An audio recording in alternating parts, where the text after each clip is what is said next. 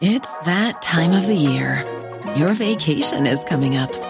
You can already hear the beach waves, feel the warm breeze, relax, and think about work.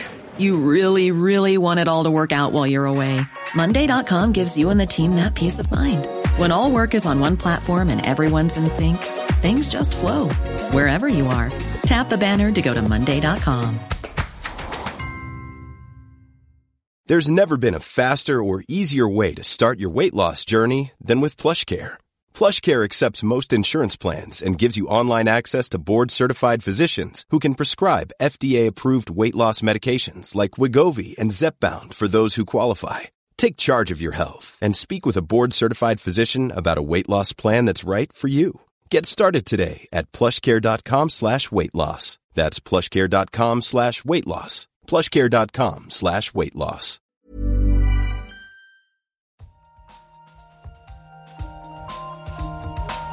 An experiment. Yeah, we don't know yet. Why is light so far? Like, it sounds so simple. They had no idea. But now the data speaks. I find this not only refreshing, but at some level astounding. Nature.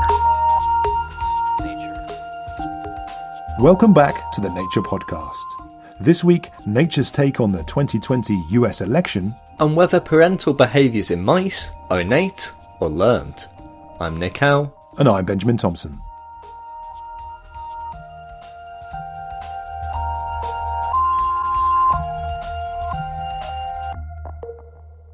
First up on the show, as I'm no doubt you're aware, there is an election going on in the United States.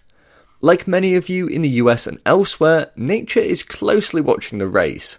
And at the end of last week, I called up my colleagues from across the pond to discuss Nature's election coverage and what to look for in terms of science. It's worth noting though that the following segment was recorded before it was announced that Donald Trump, along with several of his administration, had tested positive for COVID-19.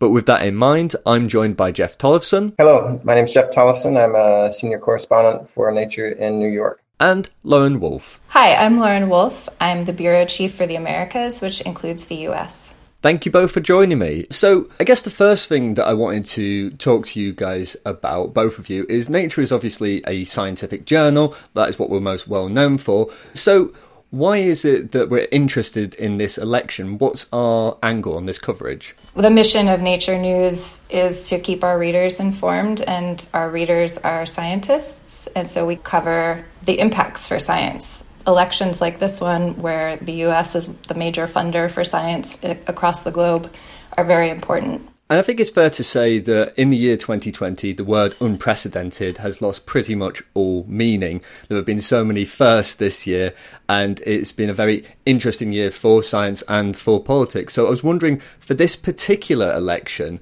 what's at stake? I think the short answer is everything. If you think about 2020, I mean, obviously the pandemic is the key issue. And in many ways, that really kind of brings everything to light about this nexus between politics and science and policy and science. Truth and facts and evidence are just kind of out the door. We see it with the coronavirus, but you see it in all the other areas as well. This touches on public health. It touches on just how science is used across the U.S. government. It touches on issues of scientific integrity. And frankly, it touches on issues of democracy. The scientific community has a statement online.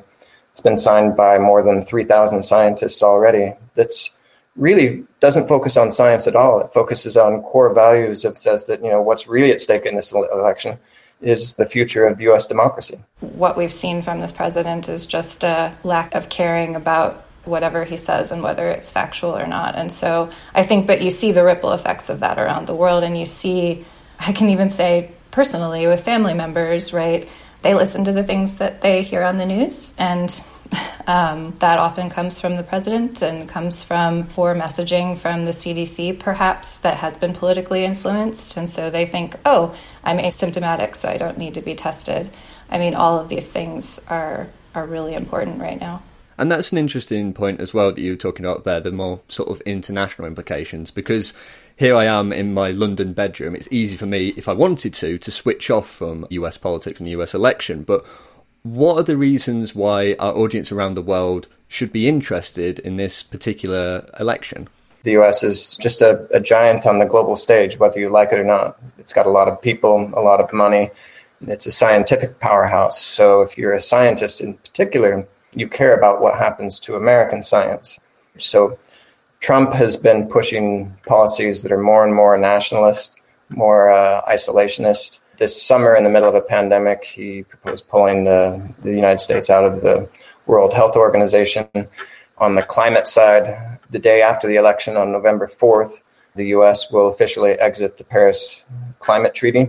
And that changes the dynamics of the entire climate framework. Yeah, I think throughout Trump's presidency, there have been certain policies that could be seen as protectionist or nationalistic, like the withdrawal from the WHO and the ban on travel from certain countries as well. And with this election, if it goes one way, if Trump is elected, or if it goes the other way and Biden is elected, how might that shift with both of those different people? Well, I think we're already getting a hint of that. Just this week, we saw a new policy that would place further restrictions on visas for international students proposed by the Trump administration.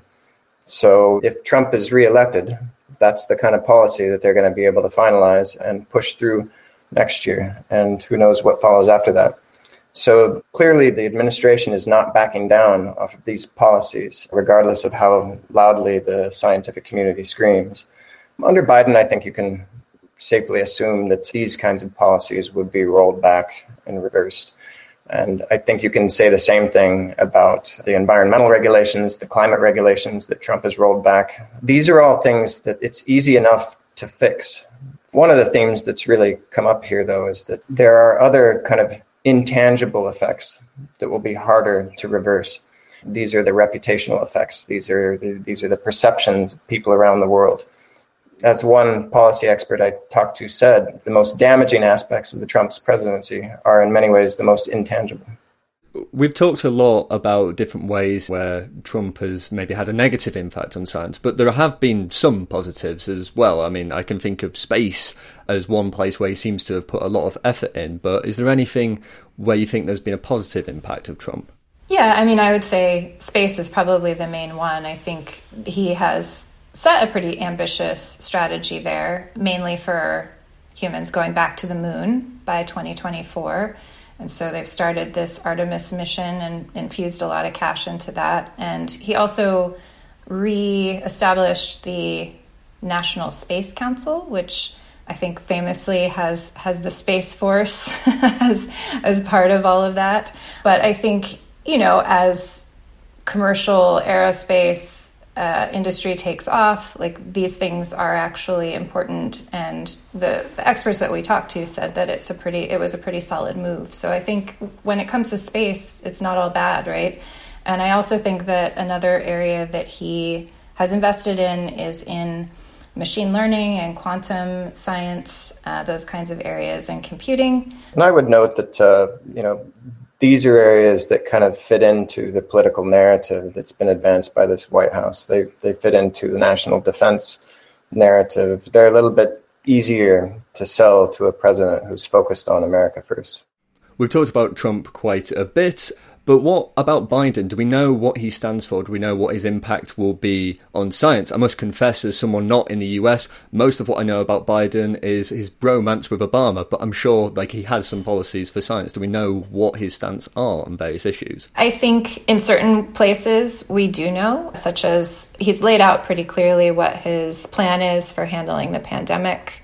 He's laid out a pretty tough platform for climate change. In other areas, I think it's a little less clear. What some of our reporting has shown is it's not that he's anti-science, it's just that he hasn't really had a chance to say what his views on science are. I think you can project that maybe he would take the stance of Obama, who was a pretty big science geek. A lot of people think that that's the way Biden will go. Yeah, that is the clear expectation. I think the question will be how much of Biden's agenda he can actually push through what is likely to be a still divided country. That's something I was wondering about as well. I don't think I'll be the first person to say that things have become very polarised in the US, and it almost feels sometimes that Democrats have positioned themselves as the party of science and Republicans otherwise. I don't know if that characterisation is entirely fair, but with things like this being brought in, is there a risk of these things just becoming more and more partisan issues? Is climate change just going to be forever partisan? It's just going to go back and forth between Republican and Democrat? That's a legitimate danger. It's not clear that Biden is going to come in and just magically unify the nation. That said, he does have a reputation for listening to people on both sides of the political aisle, and he's got a long track record of doing exactly that. One example of that where Biden will have to not just go in and speak to his base and preach to the choir is just in the pandemic response, right? If you want to make an impact and turn the pandemic response around, you're going to need to get everyone on board with following the guidance.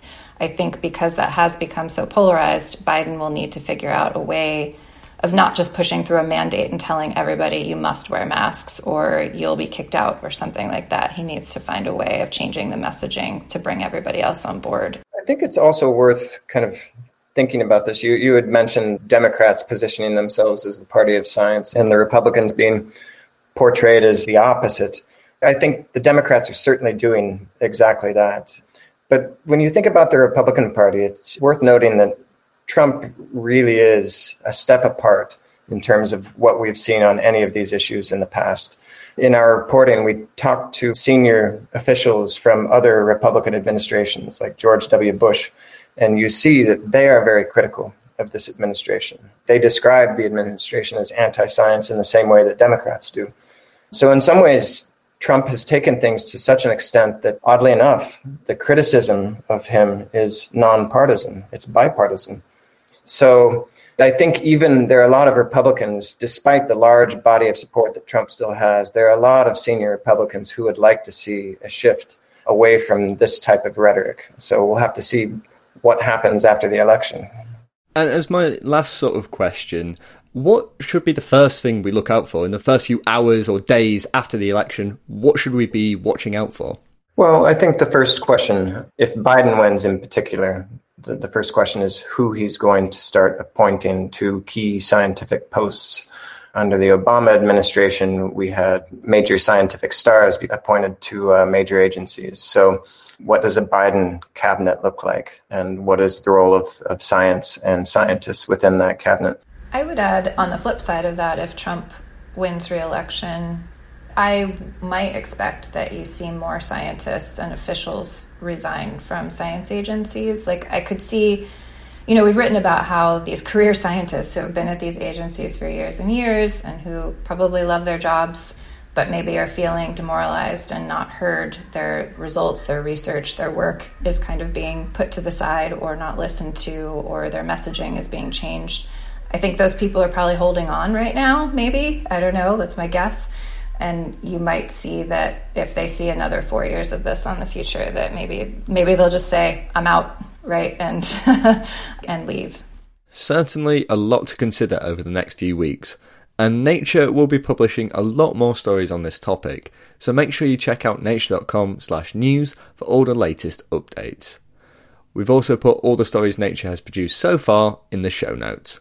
But for now, Jeff and Lauren, thanks again for joining me. Thank you. Yeah, thanks. Next up on the show, it's time for CoronaPod, and this week I'm joined by Noah Baker and a special guest. It's Amy Maxman. Hello to you both. Hi. Welcome back, Amy. Thanks. I miss you. So you're a few weeks in now to going back to school, Amy. How's it all going? It's wonderful. I'm reading books again. I'm speaking with smart people, kind of learning a lot more about global health and public health. And I'm sure enjoying the great opportunity you have to just ignore everything to do with coronavirus and not keep up with any of the news. Definitely keeping up with the news, but I'm spared having to say the thing right before 1,000 other people say the thing. Well, I'm glad you've been keeping up with the news because there seems to have been a lot of it recently. Now, there's been plenty of talk in the show already about the US President Donald Trump, but this is CoronaPod, and we can't ignore the fact that he was diagnosed with coronavirus last week. Now, there's a lot of hearsay and conjecture about all that's going on, but what are the facts as we know them right now? So last Thursday, he said that he and his wife had tested positive. And since then, there's been a lot of confusion about where they got it, how long that he knew that he had it for, what the White House is doing about it in terms of contact tracing, and also if it goes back to a ceremony for Judge Amy Coney Barrett that was about 10 days ago now. Yeah, I think when we heard this news, I mean, of course, the entirety of the world's media has been covering this story. You know, it's a big story whenever a world leader contracts a virus like this, but it's almost an even bigger story in the context of Donald Trump, who has spent a lot of time playing down the severity of this virus, who has been actively not wearing masks at events and discouraging others from wearing masks. And now he's contracted the virus. There's a kind of almost a sort of an irony in the fact that this has happened. And so I think people are really fascinated to follow that story going forward. Yeah, I mean, and the timing of it is just incredible right before our elections. Yeah, he has been downplaying the virus, kind of the latest uproar, which, there's multiple uproars per day at this point, after he got out of Walter Reed Hospital, getting first-class care, getting to try experimental therapies that nobody else has access to. He tweeted out, "Don't be afraid of COVID," because he's recovering. So I think there's probably a lot to discuss in terms of public health experts around the world reacting to statements like that about not being afraid of COVID. But I'm also really interested in something else you just mentioned, which is these experimental therapies, because, Trump has been given a lot of drugs, like almost every single drug that we've talked about on CoronaPod, plus more. He seems to have received in a very short amount of time.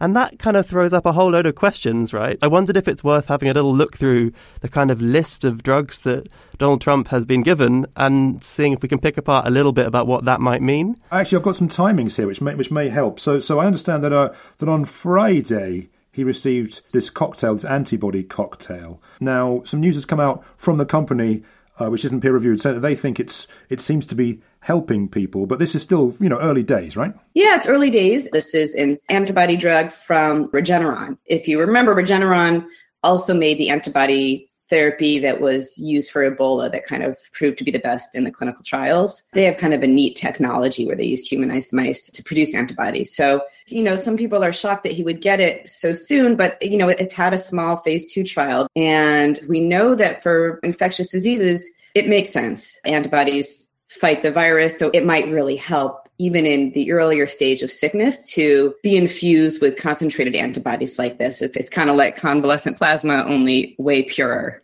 To me, it made sense. I think that was a point that people might debate. But then after that, he got remdesivir. Well, let's stick with the timeline, Amy. Still on Friday then, the president received his first dose of remdesivir, as reported, in hospital. Yeah, so that's when he got the antiviral. Again, this is something I was debating with friends. But to me, at that point, I was thinking just because he's in the hospital doesn't mean it's super severe. He's the president. It would make sense to me that they want to monitor a whole bunch of stuff. So anytime anything's a slightly off track, that they're going to be able to respond to it.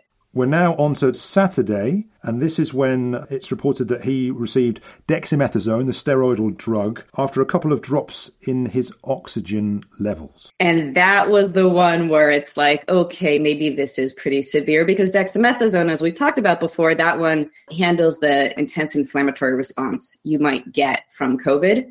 So that suggests that the disease really has progressed quite a bit. It really feels like you've moved into a new stage of infection when you start talking about dexamethasone. 2 days is very, very quick to get to that new stage, but, maybe that's a different discussion. There's also more drugs that Donald Trump has reportedly been given or taken, and I'm going to run through these quite quickly. Melatonin, vitamin D, zinc, famotidine, and aspirin have all also been cited. And, around the world, clinicians are scratching their heads about why these might have been given to Donald Trump. Some of them have, had some early stage suggestions, or there have been anecdotal suggestions that they might be useful in fighting the coronavirus, but none of them have any particularly strong evidence to suggest that they would have been useful. Yeah, but maybe he had been taking melatonin all along. I take melatonin every now and then. And hey, when I feel like I have a cold, I take some zinc. Doesn't feel like it's the worst. So yeah, I don't know the backstory. Maybe those are things he's been taking. And I think that's precisely the thing right now. You know, when you have the President of the United States in hospital just before an election in the middle of a pandemic, you know, everyone's going to be picking apart every single little thing that happens. And so when you find out, it's really bizarre to say that, you know, the president is taking a zinc supplement and that's making headlines. But that is the world that we're living in right now. Can I ask a question? What was it like when Boris Johnson had COVID? Was it this sort of roller coaster? So it was an odd one, I think, because it's something that certainly in my lifetime I've never had to sort of think about. You know, what happens when the prime minister of your country gets sick, especially in a pandemic, and then, you know, it worsened and he moved into intensive care and required supplemental oxygen. You know, there was a little bit of discussion of what would happen if he was too sick to govern. There was a temporary prime minister that was sort of put in place as a kind of a placeholder called Dominic Raab. It was an interesting time, I think, for the UK. And there was also a lot of discussion, certainly around myself and my peers, about what this might mean for the pandemic moving forward and the UK's response. Does your leader getting infected and going through this process in any way change the way that the government might respond to it? I'm not totally sure that you could really say that anything changed as a result of Boris Johnson getting the virus. I would be very interested to see if Donald Trump getting the virus will have any impact on the administration's response or on, you know, Trump supporters' views on the virus at all. I dare say it won't, but I'd be interested to know if it might. Yeah, I think some people did hope that it would, you know, make him really take this seriously. But, you know, what happened yesterday is he wanted to leave the hospital. So he got into a car with Secret Service members. And this is one of these armored vehicles where, of course, the windows are up and we know he's still infectious. So he endangered their lives for sort of this photo op. And then he proceeded to tell people that they shouldn't be worried about COVID and that there's great new medicines for it. So if anybody expected him to completely have a turnaround, I think maybe they're realizing that's not going to happen. One thing that doesn't appear to have been affected as a result of the president getting sick, and something that the three of us have talked about at length, is testing and tracing. And of course, the question of how he got it in the first place and other people who may have been infected seems to have not been dealt with in a way that we might hope. Yeah, so we could start with testing. So he had that little toaster-like testing kit from Abbott, the rapid testing kit that's 15 minutes to a result.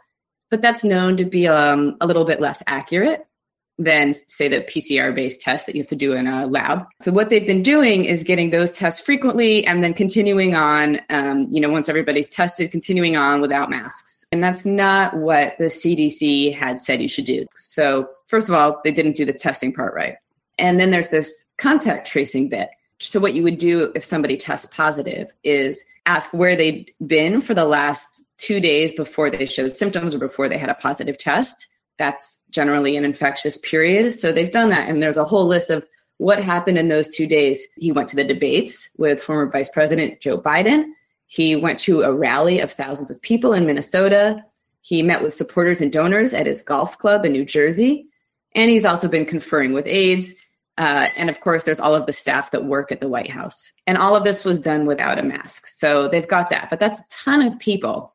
So what you'd want to do then is figure out, okay, who has he been within 2 meters of during that time period? But as far as I know, they still haven't really narrowed that down to a list. Apparently, some people are notified, but they're notified by email. And then knowing that since then, at the ceremony for Judge Amy Coney Barrett, there were tons of people at the reception. And so far, 10 of them, such as Governor Chris Christie, have tested positive. You'd really want to go dig deep in there. But that's not being done right now. The White House says they've got their own in-house epidemiologist that's doing it.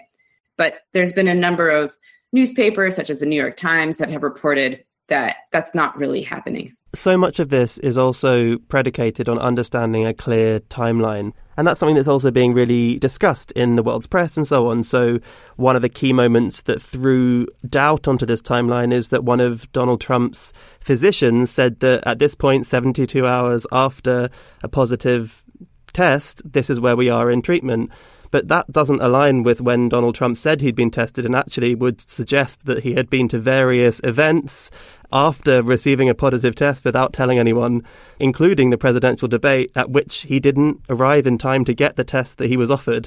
And so people are really trying to dig into what this means because that has such big knock-on effects for potential contact tracing or how much this might have spread moving forward. Yeah, exactly. I don't know, of course, why they're so resistant to this, but one reason could be there's a sort of blame implied. I think public health people would say we don't want to have blame implied. We just want to make sure that people are protected and the disease stops from spreading. But if it turns out that, say President Trump himself has spread this to others, that could show him in a negative light. Well, at time of recording, the president is back in the White House and he said that he's feeling okay. What should we be looking out for in the next days or so forth of what might happen? It's an incredibly uncertain time. And I think that's why there's conspiracy theories and constant panic on Twitter. It's just completely uncertain. I mean, right, what happens to his health, but also what happens to the nomination of the next Supreme Court judge, and what happens to the next debate, and what happens if he can't fulfill his term, what happens to the election. There's a lot of really big unknowns that this hurls forward. I think one thing that's also, if I could compare this to when Boris Johnson, our Prime Minister, was sick earlier on with coronavirus, there is another marked difference between, that happening and what happened with Donald Trump. And that is the sort of pageantry of it. When Boris Johnson tested positive, he sort of quietly went to a hospital very discreetly. He was sick, so he wasn't making public appearances. Whereas Donald Trump has been doing, some of the videos that we're seeing are, they're almost cinematically choreographed. And it's just very markedly different to watch as a member of the public looking at this. That's really interesting. Well, let's call it for another edition of CoronaPod. And Amy, thank you so much for coming back. Really looking forward to having you here on the show again in future. So for the time being, Noah and Amy, thanks very much. Thank you. Bye, Ben. And bye, Amy. Bye. More from the CoronaPod team next week. Coming up in this week's show, we'll hear how researchers have been looking into the brains of mice to help answer an age-old question of whether parental behaviours are hardwired or learnt on the job. But right now, it's time for the research highlights with Dan Fox. In 2019, gravitational wave observatories made a remarkable sighting, detecting the merger of two black holes of substantially different sizes. Now, astrophysicists have calculated that the merged pair could have originated from two stars orbiting each other, a binary star system. Previously, it was thought that the only plausible way this could occur would be if black holes formed independently and then came into each other's orbit. But now, by refining existing computer models of the evolution of binary stars, scientists have found that if the two stars were of specific masses, they could collapse into two black holes of very uneven sizes, continuing to orbit each other until they finally merge, just like the 2019 merger. Get sucked into that research at the astrophysical journal Letters. A baby, a child only a few years old, and a teenage girl adorned with bracelets. These are some of the remains discovered at the scene of a prehistoric massacre that took place more than 2,300 years ago. The remains of 13 people have been identified by researchers in the settlement of La Jolla in what is now Spain. By assessing the bones, the team found cut marks, suggesting that the attackers had amputated limbs and decapitated at least one person. No weapons were found with the bodies to indicate that they had tried to defend themselves, and the bones showed evidence of burning. After the massacre, La Jolla was abandoned. The remains suggest that the prehistoric peoples in the region were capable of extreme, organised violence, long before the arrival of the Romans. Unearth more of that research at Antiquity. Robert Frumke from New York University in the US is interested in parenting skills. Are they instinctually hardwired into the brain from birth, or are they learnt on the job and develop with practice? I think really this is one of the oldest questions in not just neuroscience, but maybe biology. This is fundamentally about nature and nurture. To help better understand the roles of nature and nurture, Robert has been studying how the brains of female mice respond to a particular distress call that mice babies, known as mice pups, make when they're left outside of the nest. In the wild, this might occur when mouse parents are moving their nests around. right? They kind of need to be on the go so that predators don't find them. But mouse babies don't really walk around that much. Mice are actually born blind and deaf. And so mouse mothers drag the pups with them as they attach on to the mother's ventral surface. Pups can fall off, and when they fall off in the course of transit, they then begin to make these distress calls.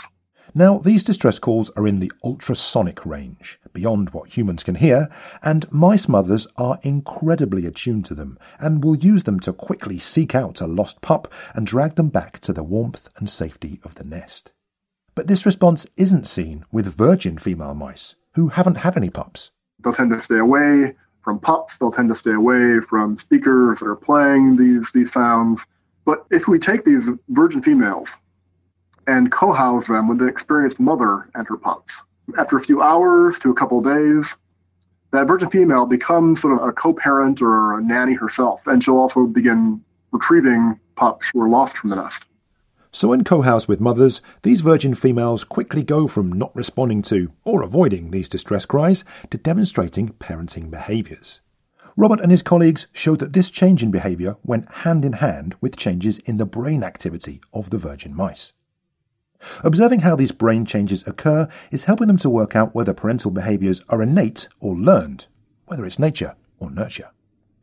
It turns out that key to this was the rhythm of the pup's distress calls, which you can think of like the timing between the wahs in a human baby's cry. Pups don't always make exactly the same distress calls each time, and these distress calls can vary between pups. The brains of mouse mothers showed activity against a range of synthesized distress call rhythms. In contrast, the virgin mice only showed brain activity when they heard a specific sort of cry.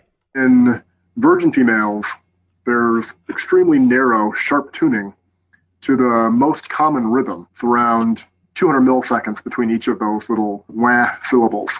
And that seems to be a hardwired in feature present even before parental experience begins. So this one rhythm is registering in the brains of virgin females. Robert showed that it's being picked up by a select group of cells in the left-hand side of the mouse brains, and hearing it repeatedly leads to some changes. There's a very fast form of adaptation. The inhibitory subcircuits in this part of the brain seem to be exquisitely sensitive to that 200 millisecond intersyllable interval. And basically, the inhibitory system kind of goes quiet. That then leads to almost like literally turning up the volume on incoming sounds presented at that rhythm, like these baby cries.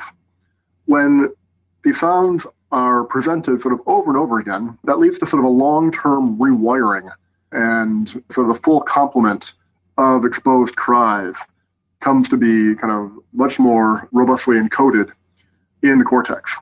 The hardwired response then starts the ball rolling, and over time, repeated exposure strengthens and expands the response so that the virgin mice become more attuned to a range of cries, which went along with them displaying more parental behaviours. So it looks like there's two systems at play. Female mice have an innate response to a pup's cry and a plastic response that changes and expands over time. And this brings us back to the initial question. Does parental behaviour have its roots in nature or nurture? This work suggests that, for mice at least, it's a bit of both. There's still a lot to uncover though, for example about the role of the hormone oxytocin and whether a similar process occurs in mice after they give birth. For the virgin mice, however, Robert reckons that this balance between nature and nurture helps speed up the learning process. It's not the case, it seems, at least for these very important parental responses, that the brain is just a blank slate and everything can be learned by experience, because animals probably have a very short amount of time to adequately attend to the young before the pups might be eaten or discovered by a predator. And so having some intrinsic tuning might be important for kickstarting the process. But then, of course, because life is so complex, dynamic, and dangerous, we think it also makes sense that there's a lot of plasticity that adjusts that, enabling the animal to respond appropriately regardless as to the situation. That was Robert Fromke from New York University. You can find a link to his paper in the show notes. Finally on the podcast, it's time for the briefing chat. And this week I'm joined by the brains of the Nature Briefing, Flora Graham. Flora, it's been a while since we've had you on the show. Thank you so much for joining me. Oh, it's great to be here. Thank you. It's Nobel's week. Flora, and this is your third year in a row joining us to talk about the new laureates. So let's start, shall we, with Monday's announcement of the Nobel Prize for Physiology or Medicine, which this year has been awarded to a trio of virologists. That's right. Harvey Alter, Charles Rice, and Michael Houghton have won this year, and they discovered the virus hepatitis C, which is a extremely virulent disease. Well, they've been awarded for different aspects of their research into hepatitis C. What have they done specifically? At first, it was in the 1970s. Alter, he was studying the transmission of hepatitis, of liver inflammation, specifically from blood transfusions. And he built on work that discovered hepatitis A and B to find that there was a third blood-borne virus that could transmit the disease. In his work, it was in chimpanzees. Then Houghton, he identified the virus on the basis of genetic material from infected chimpanzees. And he showed that it was a new kind of RNA virus. And he and his colleagues, they are the ones who named it hepatitis C. Then a team led by Rice used genetic engineering techniques to characterize a portion of the genome responsible, and that demonstrated its actual role in causing liver disease. And in terms of liver disease, then, some of the numbers are quite startling. The World Health Organization estimates that 71 million people are chronically infected with hepatitis C, which causes 400,000 deaths a year, despite the fact that, we can actually cure most people who are infected, but those cures very sadly don't get to everyone who needs them. So this sort of basic understanding then has led to these treatments, I suppose. I think that's why this is really Nobel-worthy work. Researchers are hoping that the prize will really put a spotlight on the need to get these treatments to more people and reinvigorate efforts to develop a vaccine for hepatitis C. Well, you mentioned there then that these three laureates worked as part of bigger teams, which of course is how a lot of science works, but it makes it kind of difficult to sort of divide up who wins the prizes and who doesn't, maybe. I think this question's getting more and more urgent every year with the Nobels.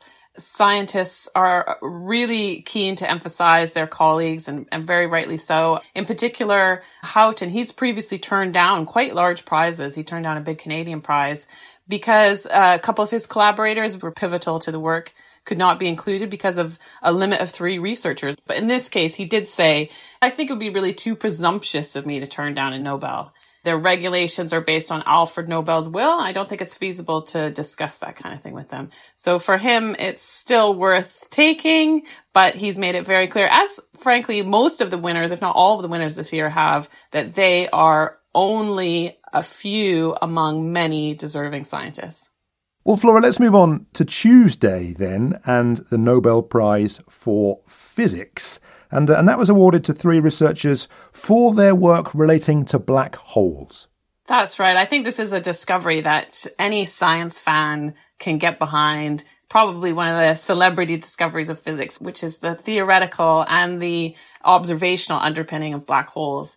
So Roger Penrose, a giant in the field, he worked very closely with Stephen Hawking on research, providing the mathematical underpinnings of the theory of black holes. And then his co-winners, who share the other half of the prize, are Andrea Ghez and Reinhard Genzel. And they discovered an actual black hole, which is the giant supermassive one that's at the center of our own galaxy. Yeah, and as I understand it, their work was very much about looking at how stars were spinning round what turned out to be a black hole and actually really improving the ways that could be done.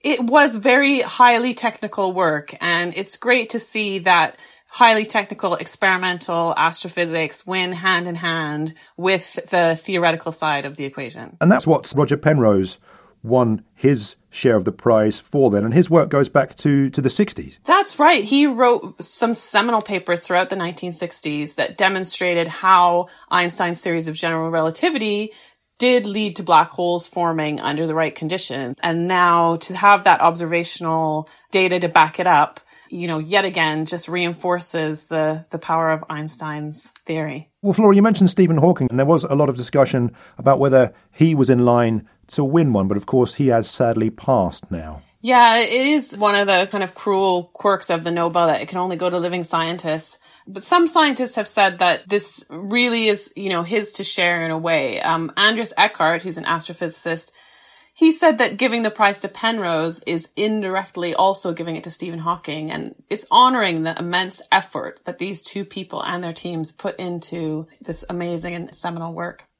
And of course, there's another female winner this year. You know, I've been doing these Nobel podcasts with you for 3 years, and this is the second time that I've had the pleasure of discussing a female physicist's work. And what Gay said specifically about this was that the field has so many pleasures. And as a former physicist myself, I could definitely get behind this, that she hopes that herself as a role model can encourage other young women into the field. Absolutely. And that's been a thought that's been echoed just today by one of the winners of the Nobel Prize in Chemistry. And this was only announced, very briefly before we started recording. But who's won here, Flora? This is a very exciting prize. I think the first line of our story says it all. It's CRISPR. This is something that people have been on tenterhooks for quite a while, seeing whether the Nobel would go to CRISPR. It's such a key transformative technology. It's gone to Emmanuelle Charpentier and Jennifer Doudna, who worked together on the technology. Again, this is the case where they were very keen to emphasize how many other scientists did play a pivotal role in this discovery. But wow, to see these two women getting their chemistry Nobel, it's quite a fantastic image to see. Well, let's talk about CRISPR then. And it really is a technique that has revolutionized science. And we need to be a bit careful with that word, but I think in this case, it is particularly apt. What does it do for someone who doesn't know what it is? Well, I admit I had to do some learning to understand CRISPR myself. And I found it really useful to understand that CRISPR is kind of the immune system that bacteria and archaea use to prevent their own infection by viruses called phages. And what scientists were able to do is kind of harness CRISPR and specialized enzymes that are associated with CRISPR to kind of like snip out and delete areas of the genetic code and take out bits we don't want, and then down the line that they might be replaced with other things or simply deactivated. And that has been useful for everything from agriculture to medicine to you name it. Any biological system probably is having somebody look at it through a CRISPR lens at this moment. And as you say, it's been used in a wide variety of different situations. And there's been a lot of debate up until today as to who might be awarded this prize for CRISPR work. Absolutely. Even some of the large prizes that have gone to CRISPR technology have included other collaborators with Charpentier and Doudna, and also people who did the work separately in other institutions. It's a point that Doudna actually said herself when we spoke to her for our story. The first thing she went to was really how many wonderful scientists, she said, who will never receive this for reasons that have nothing to do with the fact that they are wonderful scientists. Well, you mentioned there that there's some quotes from her in our story, and I think we have to talk about us getting hold of her. I mean, we know that Nature News, we're here on point with the latest breaking science news. But in this case, our colleague Heidi Ledford broke the news to Jennifer Doudna that she had won the Nobel Prize. Oh, I really envy Heidi for this. Yeah, so she phoned her up in the middle of the night. Because the prize is announced here in Europe, of course, a lot of scientists, for example, on the far west coast of North America, they're fast asleep. So someone gets the treat of waking them up and giving them the good news. And in this case, it was our colleague Heidi Ledford. What an amazing moment. Yeah, I mean, I spoke to Heidi about this on email. She's, of course, very, very busy getting quotes from other scientists and writing up the story. And she said that Doudna sounded very sleepy and a bit annoyed, then confused. And then Heidi goes on, and her confusion confused me for a split second. I thought, wait, maybe she didn't get the Nobel. Have I just told this poor woman that she's gotten a Nobel and she hasn't? And then she said that someone else was calling her and she had to go. And then Heidi phoned her back, and apparently Jennifer Doudna had a bunch of messages saying congratulations. I heard that as well. Harvey Alter, who won the medicine prize, the phone had to ring 3 times before he woke up. And apparently he and his wife were well annoyed by the time they decided to actually answer and see who it was. But then, of course, delighted ultimately when they did answer the phone. You know, I think it speaks to the fact that they are humble people, and the fact that in these cases, they've all really bent over backwards to talk about how deserving their colleagues are, that they don't think, oh, I'll wait up and see if the Nobel Committee phones me tonight. You know, they're fast asleep. Well, thank you for joining me once again, Flora. And listeners, if you'd like to know more about this year's laureates, then make sure you check out the show notes, where you'll find some links to articles detailing their accomplishments. Also, if you want to keep up to date with all the latest updates from the world of science and hear more from Flora, then make sure you check out the Nature Briefing. Head over to the show notes once again to find a link on where to sign up. That's all for this week, but as always, you can get in touch with us either on Twitter @NaturePodcast or by email podcast@nature.com. Send us a message and we might read it out on the show. I'm Nick Howe. And I'm Benjamin Thompson. Thanks for listening.